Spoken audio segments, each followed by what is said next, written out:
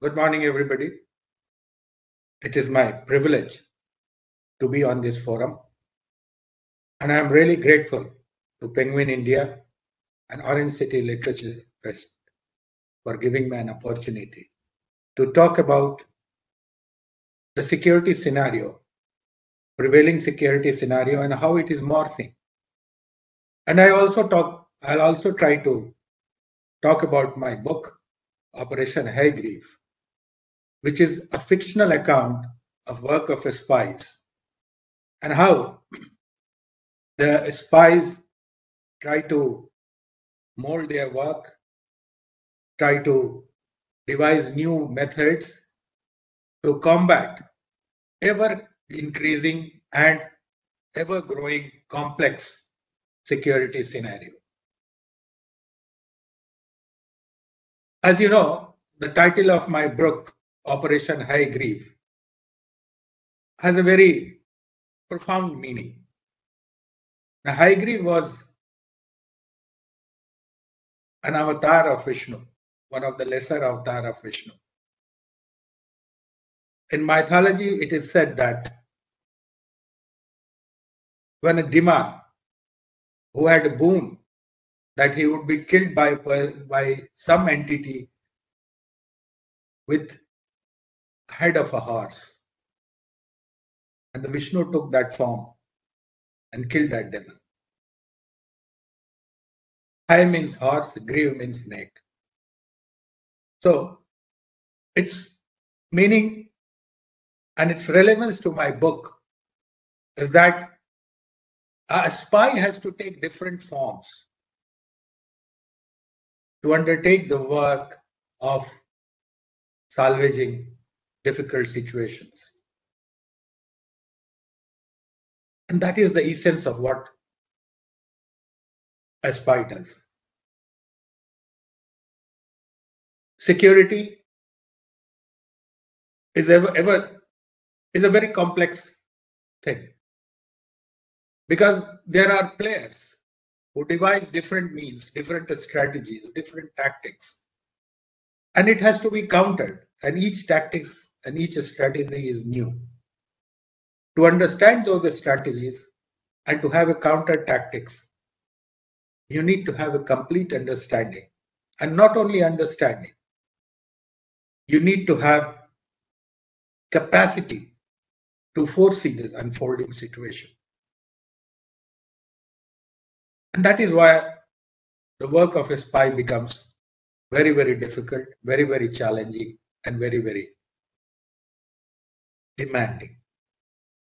It is demanding psychologically, because just imagine if somebody has to take different forms. Sometimes it may be totally alien to his culture, alien to what he has been taught. But still he has to do it because he has taken a responsibility to save people, to save the society. That is an onerous responsibility. And once you take things, when you take different forms, which are not consistent with what you have learned and what you have been taught, it becomes psychologically disruptive. For example, we all have been taught not to deceive, not to tell lies. But there are situations where a spy has to do all such things. Now, that is the thing, that is the responsibility a spy voluntarily takes. And that is where his importance, that is where his relevance comes to the fore. One has to recognize that. Now, because, the thing is that we have viewed spying or countering the various security situations in different ways. Spies are viewed differently. Some view it as a rogue element who is only trying to tell false things, trying to spy on you, trying to launch a surveillance on you on behalf of a rogue government or something like that. Or He is somebody who is very glamorous, like James Bond or Ethan Hunt. Or just people think that he knows everything. He is repository of every knowledge. But then behind all these things is one cardinal principle, one cardinal goal, and that is to serve the society. Since, it is considered, intelligence and spying, its operational arm is considered to be the oldest profession in the history of mankind. The earliest reference which we have is in Atharva Veda, that is 9th century, 10th century to 9th century before Common Era. In that, the hymn 16 talks about King Varuna and his associates who keep vigilant eye on the humans, a vigilant eye on society. Now, if the profession is such that it has to be relevant since the beginning of organized human settlements, then its importance has to be realized in that context. Now, the primary goal of spying or intelligence is to defend the realm. Now, defense of realm could mean different things in different contexts, in the different form of government. It could mean protection of a kingdom. It could mean protection of a king. But in democracy, ultimately, it is the protection of the sovereign. And democracy, the sovereign are the people. So, for intelligence or spying to understand the security situation is in the context of defending the sovereign, which ultimately translates into defending people in democracy. Now, with that background in mind,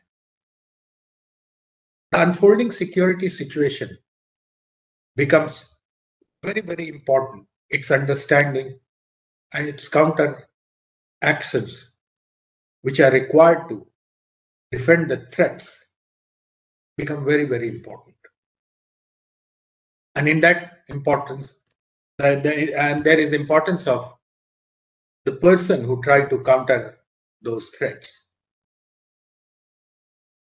Hegemonic tendencies are prevalent since the advent of organized society. Every kingdom wanted to conquer other kingdom. That is a basic human, that is basic tendency. So the warfare acquired different dimension. And in that, technology played a vital role in metamorphosis of warfare. In olden days, when technology was limited to bows and arrows, wars were fought in closed encounters. Slowly, when projectile came to battlefield, the distance between combatants started increasing. Then came the era of signals and a stealth. But still, during all these transformations, the basic thing was that the wars were fought at the boundaries of the nation. It had a defined land and sea territory. The moment after that, there's a very vital evolution in warfare when battles were not fought in closed encounters or at a defined land, sea, and air boundaries, but it started manipulating the thinking of people. it started fanning anxieties in society. And then came use of insurgency as tactical weapon in the warfare. When insurgency becomes, and this country, we have witnessed this thing in Punjab and Kashmir, when insurgency became a tactical weapon at the behest of international forces, people tried, hostile elements tried to fan insurgency in country. And then what happened? The war which was being fought at the boundaries of the nation, it started being fought in our backyards. People started getting involved. The distinction between combatant and non-combatant vanished. Even common man was the target. And this we have seen how bomb blast and people were killed in bomb blast in various parts of the country. Delhi, Mumbai, Rajasthan, Gujarat, South India, various parts. And in those incidents, only non-combatants or innocent civilians were killed. And that is how the battle came to our backyards. And this was a very, very major transformation. Earlier in the Cold War era, when the job of the spy was to find out what weapons are being deployed at the boundary, how many troops are being deployed there, what is their preparedness, and only about military hardware that was being used and the intention of the states to use military hardware. When a war started being fought in our backyards, it became important to know people's intentions. And herein was the major transformation in the tactics of intelligence and spies. And that was to know deliberately hidden facts. The facts which were deliberately hidden. Earlier also, the idea was, the tactics was to unearth deliberately hidden facts. But then it was state-sponsored. It was with the states. Here, even individuals started hiding facts. And that became very, very important to find out those hidden facts which are held deliberately by individuals who are either sponsors of the insurgency or participants in the insurgency. That enlarged the scope of intelligence gathering and spy work. And herein and after, I would quote Thomas Hobbes, who has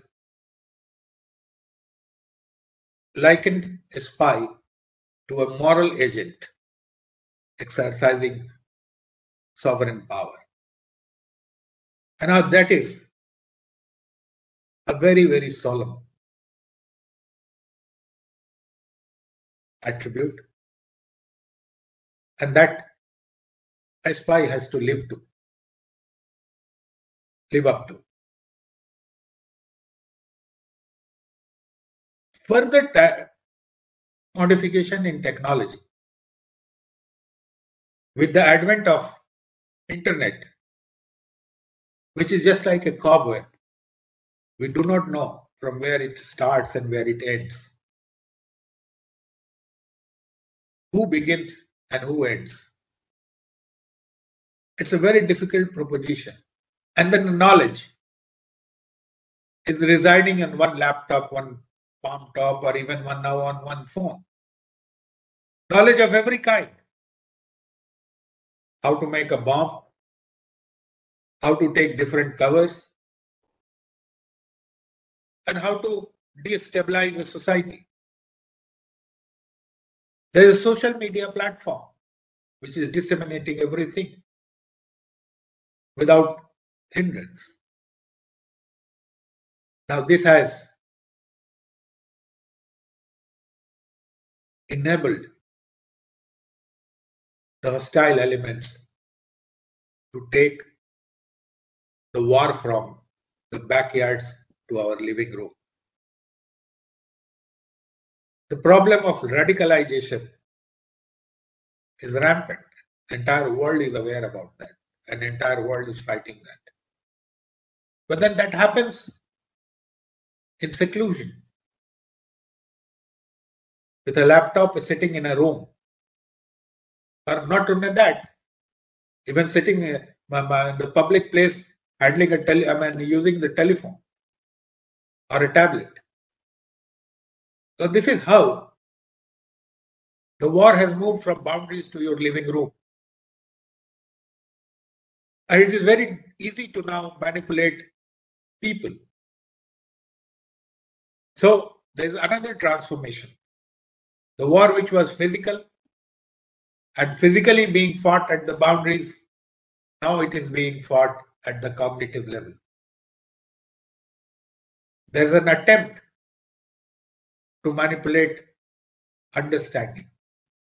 It is a cognitive manipulation. And this is the most difficult scenario which a security agency or a spy has to face. And herein lies the importance of the high-grieve avatar. The high-grieve avatar, the opponent was also having the same feature. So, perhaps, and it has now become important that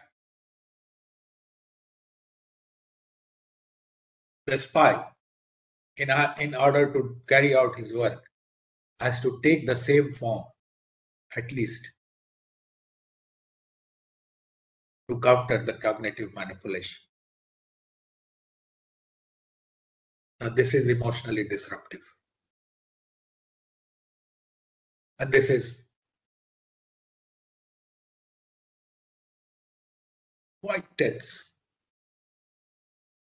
Because, as I said in the beginning, you have to do something which is not only against your teachings, but it is also against your cultural underpinning. Cultural underpinning is something which is inculcated right from childhood. You imbibe them. You don't learn them, you imbibe them. And things which you have imbibed, if you have to work against them, it is highly disruptive. One can imagine. But as I said, that these are moral agents who take up all responsibilities with one goal in mind, and that is protection of the sovereign. And the protection of the sovereign doesn't mean only life. Protection of the sovereign also means liberty, protection of liberty. Freedom from not only death, freedom from disease, and freedom from any other obstacle which is put by hostile elements to hamper growth. And cognitive manipulation is a very sinister tactics to halt growth.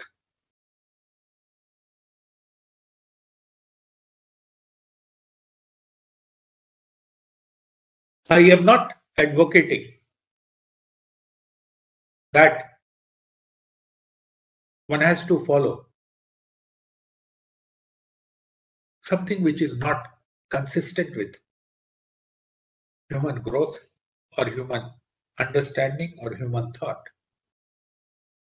But then anything which goes against the basic concept of our society has to be countered. Like in India, we believe that democracy, liberty, equality are our cherished values. So any cognitive manipulation which goes against these cherished values have to be countered. And that is a noble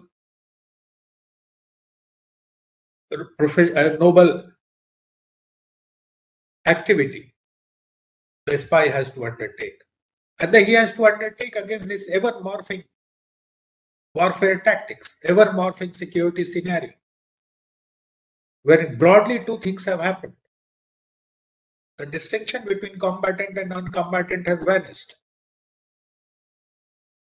And the battlefield has moved from the boundaries of the nations to our living rooms.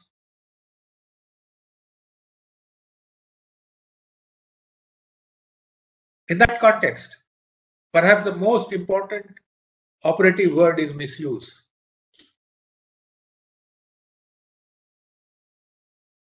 The cognitive manipulation also is limited only to the fact that if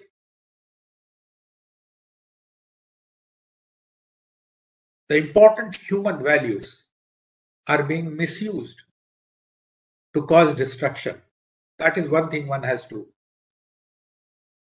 a security agent has to find out whether important human values, important liberties are being misused to unleash disruptive activities. And on the other hand, it is also important to know, it is also important to have a check on misuse by the security agencies, misuse of power by security agencies. This is a very delicate balance. That is why I said that an operative word or operative concept would be misuse. Who is misusing more and who is trying to disrupt more? And in this context, and in the context of evolving technology, now we are entering in the era of artificial intelligence where it is said, and it is, there is a prophecy that at one point of time, even machine intelligence will exceed human intelligence. If that being so, then perhaps machine could be programmed to do more devastating things. And not only that, there was a time when technology was in the only governments have access to the technology. But today, I would say there is democratization of technology also. Everybody is having access to technology. And if machine learning and AI becomes democratized, that as it is being done, then the disruptive potential, if it is misused, again I say I would emphasize the word misuse. If these are misused, then it can have a devastating potential, totally disrupting the society. So one has to have, we as a citizen, or I would say that I'll speak on the behalf of, not on the behalf, I'll speak as a security professional, that perhaps we have to find a position which is not maximalist, which is not absolutist, not maximalist. That is, I do not want to, as a security person, I should not have maximum power to trample on liberties. But at the same time, people should not misuse their liberties. There should be a right balance, either through consensus or through legal formulations.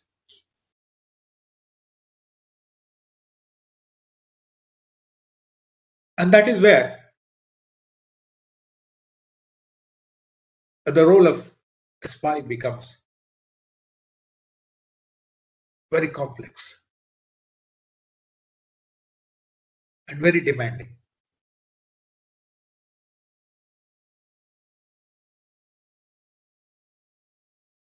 I believe that walking this middle path would be as challenging and difficult, because just imagine how difficult it is to walk on the fringes of boundaries. If we say that we should not have maximalist position, yet we should have capacity to thwart those holding maximalist positions, then one has to walk on the fringes, either of law or of a situation where crossing the territory would become fatal. Now that is where the devotion and dedication of a spy matters. My book, I started by defining the title itself, opens with an anxiety of a common housewife, who feels that her husband is going on war front, because the situation has become so disruptive, and she is anxious about his welfare. And then the book develops the methods of security professionals or spies who try to mitigate the anxiety of people, of their housewife. And then it ends with her satisfaction when the threat at least partially is mitigated, when the threat is partially neutralized. So my book tries to depict the interplay between society and the threat, and the efforts by security personnel to mitigate anxieties of common man and protect the sovereign. Thank you.